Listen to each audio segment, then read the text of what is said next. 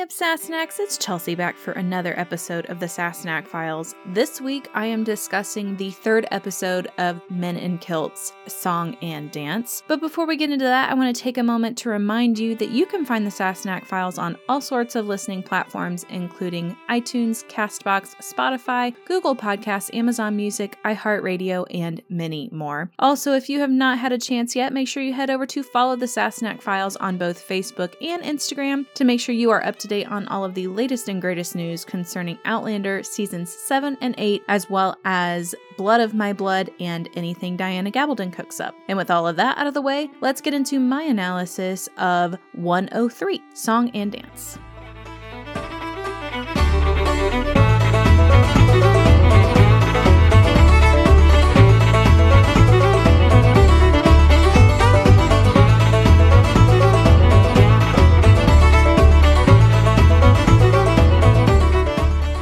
There is so much ground to cover with this episode, both from Clanlands and from the episode in general. I actually really love this aspect of Scottish culture. It's one of those things that's so ingrained, I feel like even in the American culture, that you don't necessarily realize its Scottish roots. This episode opens up with these wide sweeping shots of Scotland, and two of the first images that we see are Eileandonan Castle and Glencoe, two of the most iconic images in Scotland, and my little heart just did a thump thump. Just skittered a little bit because they're two of the most beautiful sights in the world, I think. If you ever get a chance to go to Scotland, you have to go see both of them. It's just absolutely gorgeous. Had to throw in my little tout for Scotland. But the big thing that we start out with is the topic of the bagpipe. It's one of the most famous icons of Scotland and Scottish culture. You hear it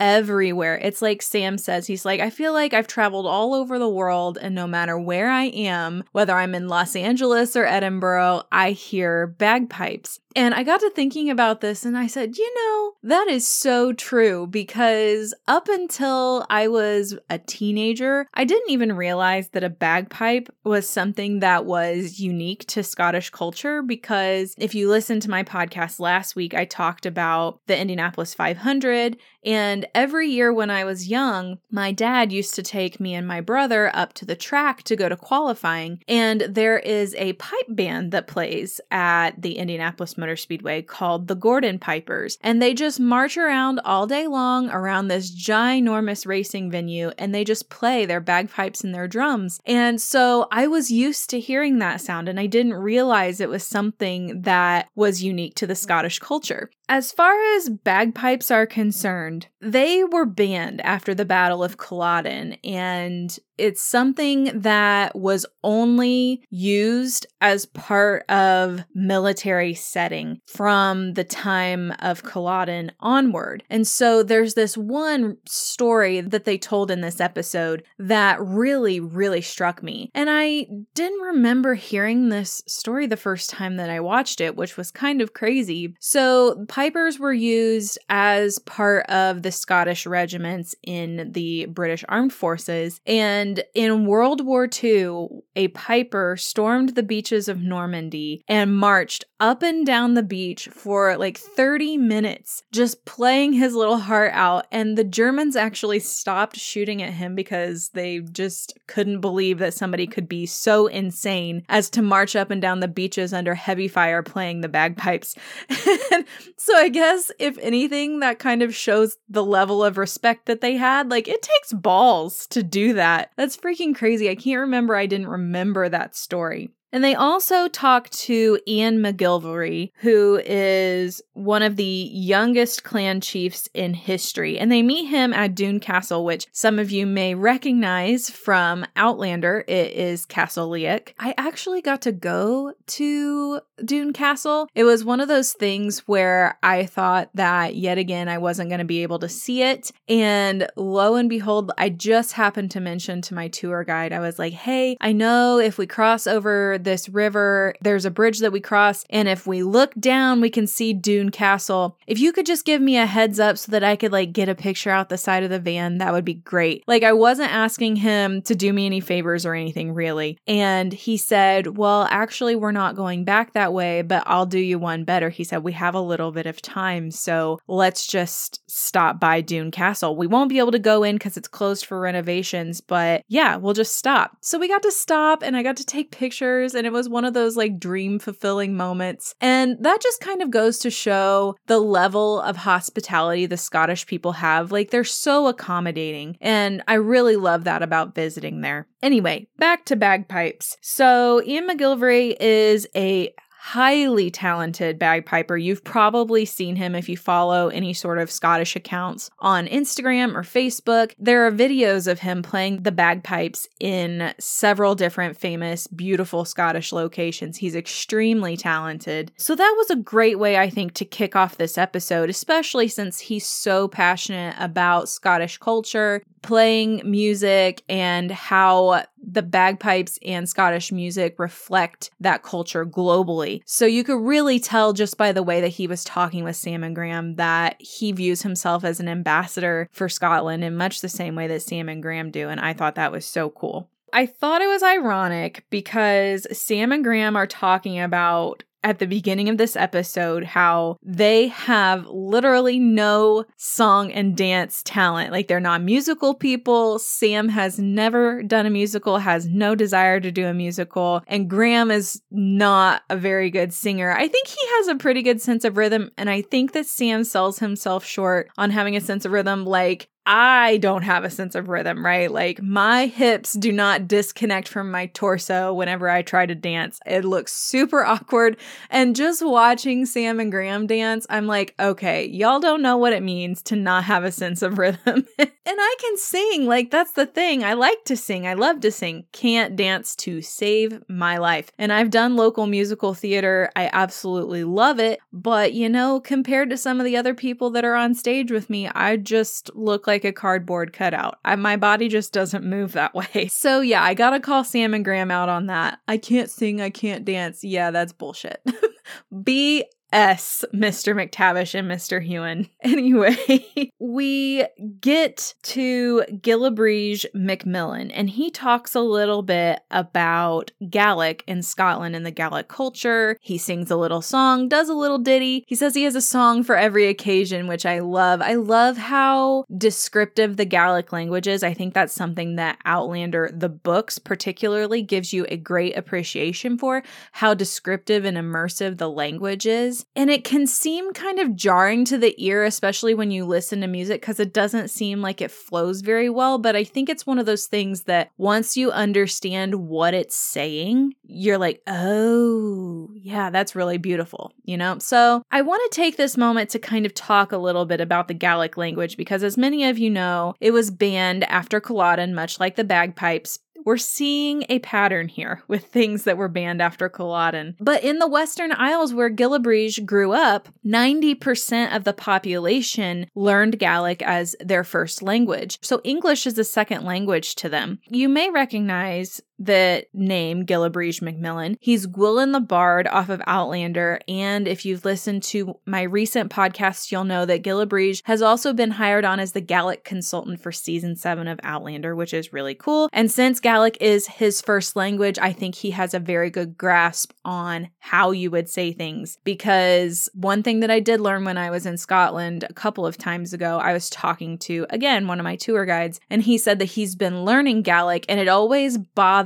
him how Jamie calls Claire Monian Dawn, because in certain parts of Scotland, Monian is what somebody would call a daughter, not necessarily lass. So that was interesting, like that connotation. I'll be interested to see what other things out of the Outlander universe are kind of, they don't necessarily have the same connotation as you would think just reading it off of Google Translate, so to speak. One of the things that we learn from Gillibrige is that he grew up going to other people's houses, and he's quoted as saying, "We now think of a ceilidh as a dance, but the Gaelic word means to go visit. And when you're visiting, you tell a story, sing a song, and if the gathering's going well, at 3 a.m, you might have a dance in the kitchen." So a ceilidh is really, at its essence, a gathering of people. It's not necessarily that same dance visual that we get at the end of this episode with the ceilidh that they have, even though it looks so totally fun. And even though I can't dance at all, like I said, it really makes you tempted to go and have a good time. Like, it really just looks like everybody's really enjoying themselves. We'll talk a little bit about a story that we learn in Clanlands. If you are a fan of Game of Thrones,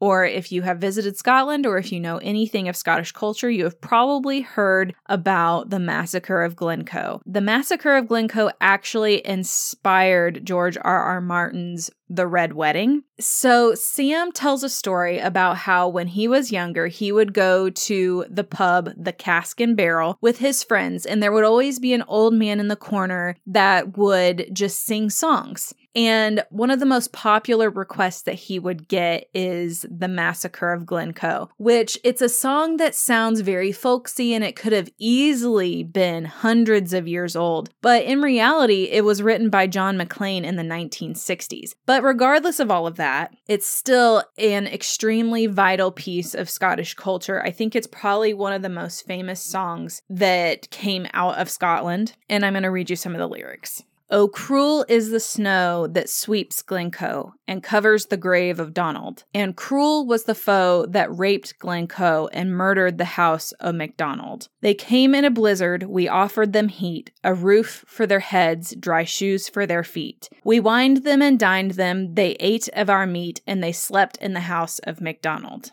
They came from Fort William with murder in mind. The Campbell had orders King William had signed. Put all to the sword, these words underlined, and leave none alive called MacDonald. They came in the night when the men were asleep, this band of Argyles through snow soft and deep. Like murdering foxes amongst helpless sheep, they slaughtered the house of MacDonald. Some died in their beds at the hand of the foe, some fled in the night and were lost in the snow. Some lived to accuse him who struck the first blow, but gone was the house of MacDonald." It's an extremely evocative poem/lyrics. It's really quite interesting. And so when we look at the whole story, we start to understand a little bit of the context of this.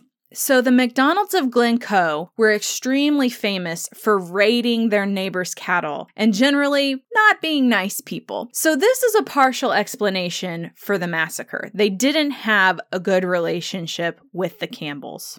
The Duke of Argyll, who was known as the Earl of Argyll until 1701 when he was made a duke, was the chief of the Campbells. And the Argylls were one of the most powerful families in Scotland. And they knew how to play politics and amass land. Like, that was their talent in life. They knew how to accrue power. The MacDonalds did not have a good relationship with the Campbells, to say the least. In January of 1692, 128 of Argyll's men found themselves billeted with the MacDonalds for a span of 12 days. And something that you need to know about Scotland is the idea of Highland hospitality. No matter how you feel about anyone, if they find themselves in dire straits or if they need accommodation, you open your door, you say, "Come on in." Hostilities cease because being a kind person is more important. That's the idea of Highland hospitality. It's instilling trust, if you will. And so for 12 days, Argyll's men were with the MacDonalds in Glencoe, and all was well. And then on the evening of the 12th of February, 1692, the leader of the soldiers that were billeted with the MacDonalds, Robert Cameron, is given a piece of paper. It's a letter. And in the letter, it says, "Put all to the sword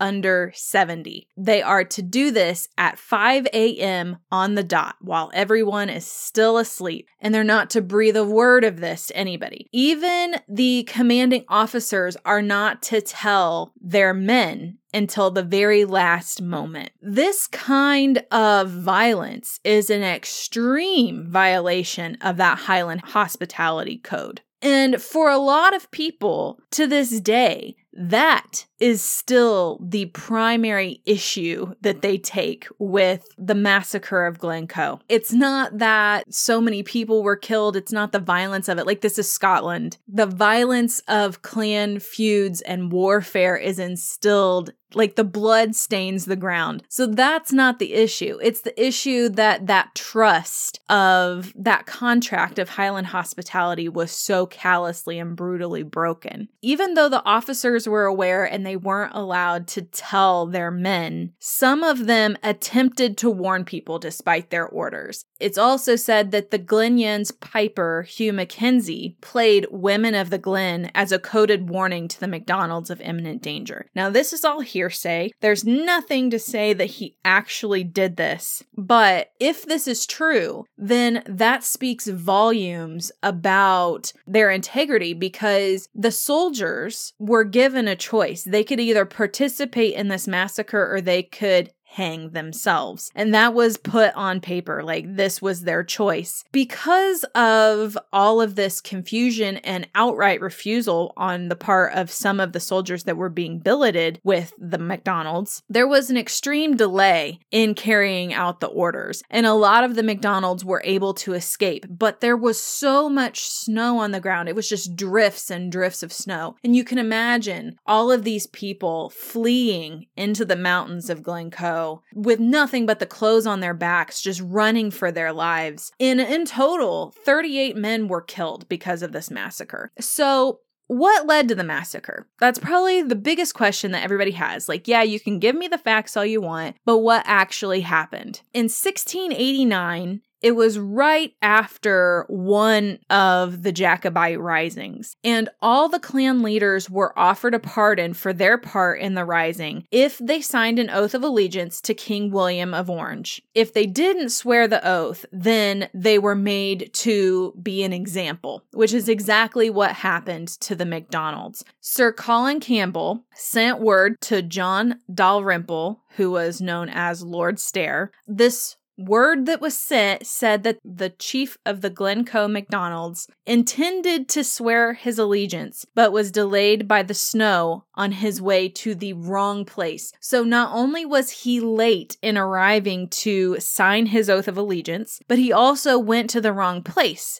Colin Campbell, who owned the estate that the chief of the Glencoe MacDonalds arrived at to sign this oath of allegiance, sent word to John Dalrymple, who was at the place where they were actually supposed to be signing the oath, and said, hey, don't freak out, the MacDonald is on his way. Well, John Dalrymple was a bit of a bastard, and he hated Highlanders. So naturally, he would jump at the chance to slaughter a few. Make an example. They didn't show up, so they all die in their sleep. It's kind of fucked up, if you ask me, but that's kind of what happened. And so to this day, there are hotels and inns in Glencoe and in the surrounding area that says no hawkers or Campbells. And hawkers are like solicitors, like door-to-door salespeople. So yeah, no hawkers or Campbells. And that is a legit thing. Like, if you have the last name Campbell, you're not welcome. It doesn't matter if you grew up in Scotland and have any idea about what this clan is. If you have the last name Campbell, find somewhere else to sleep because you won't be staying there. Those hotels are the King's House Hotel and the Clockegg Inn. So if you're a Campbell and you're thinking about staying in one of those places, look elsewhere. I wonder if it says it on their website. Somebody should look. Anyway, kind of keeping with the Jacobite connection here, there are a lot of famous Scottish tunes that are thought to have Jacobite connections. So obviously, Skyboat Song is the most popular one when we're talking about Jacobite connections in music. Understandably so, because it is literally about Bonnie Prince Charlie's escape from Benbecula in the Outer Hebrides to Skye, over the sea to Skye. But some of the more understated ones are O Come All Ye Faithful, which experts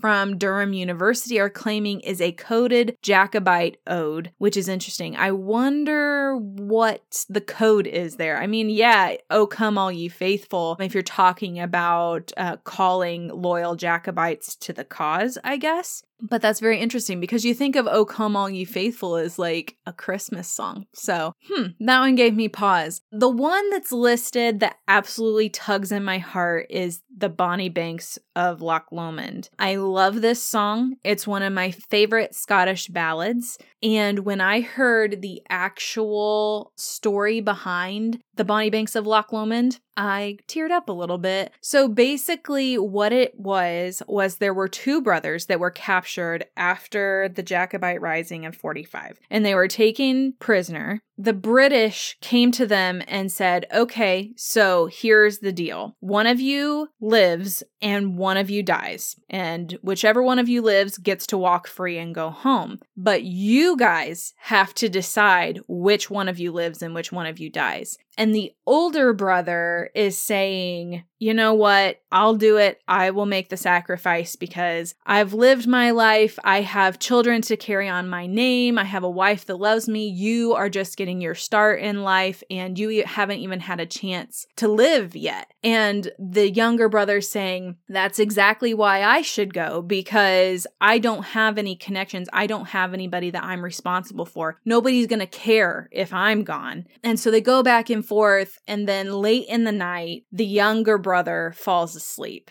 And when he wakes up in the morning, his older brother is gone, and there's a letter left in his place that is supposedly the lyrics of this chorus. "You take the high road and I'll take the low road, and I'll be in Scotland before you." It goes back to the Scottish legend that talks about the high road and the low road. The high road being the one on earth, the low road being through the underworld, so to speak, to go back to Scotland, to your happy place, to heaven on earth. So you take the high road and I'll take the low road and I'll be in Scotland before you. It's a very beautiful song and it's very touching, especially when you know the story behind it. And then, of course, we've got the classic example of songs being used in Scottish culture, which is waulking songs. Waulking wool is a process of shrinking the fiber and felting it after it comes off of the loom to create this famous weatherproof quality of plaid and wool. So whenever they,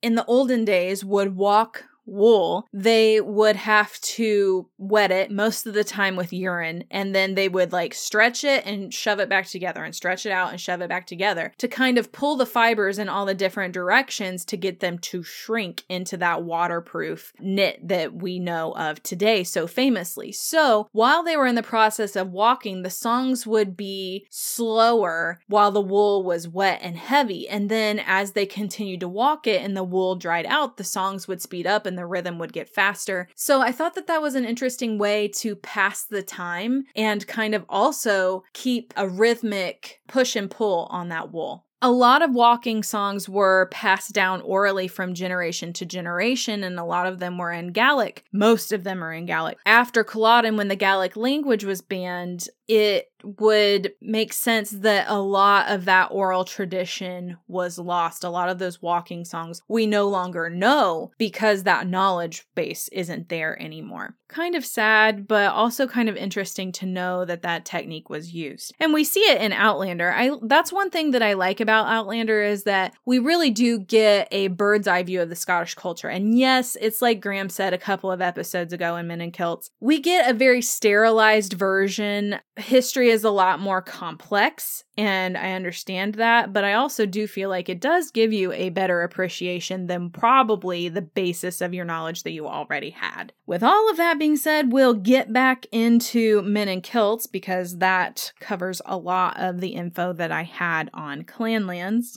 So watching Sam and Graham sword dance, it was absolutely hilarious. And this is one of those things that I totally forgot about whenever I was first watching this episode. And then I rewatched it tonight and I was like, oh my God. And to be honest, if this is literally all the overview / training that they got on this dance, I don't blame them a bit for how clumsy they were. And to be quite honest, they were way more nimble than I would have been because, like I said, I'm not coordinated. I can't dance to save my life. So I definitely would have kicked the sword. I definitely would have died in battle. And there's probably something to that myth. So the myth is if you can do the whole sword dance without touching the swords, you will survive and win the battle. If you touch one of the swords during your dance, then you will be injured in the battle. And if you kick the sword, you would die. So I got to thinking about the logic of that. And to be honest, there's probably something to it because when you're in hand-to-hand combat, your ability to have good hand-eye coordination and your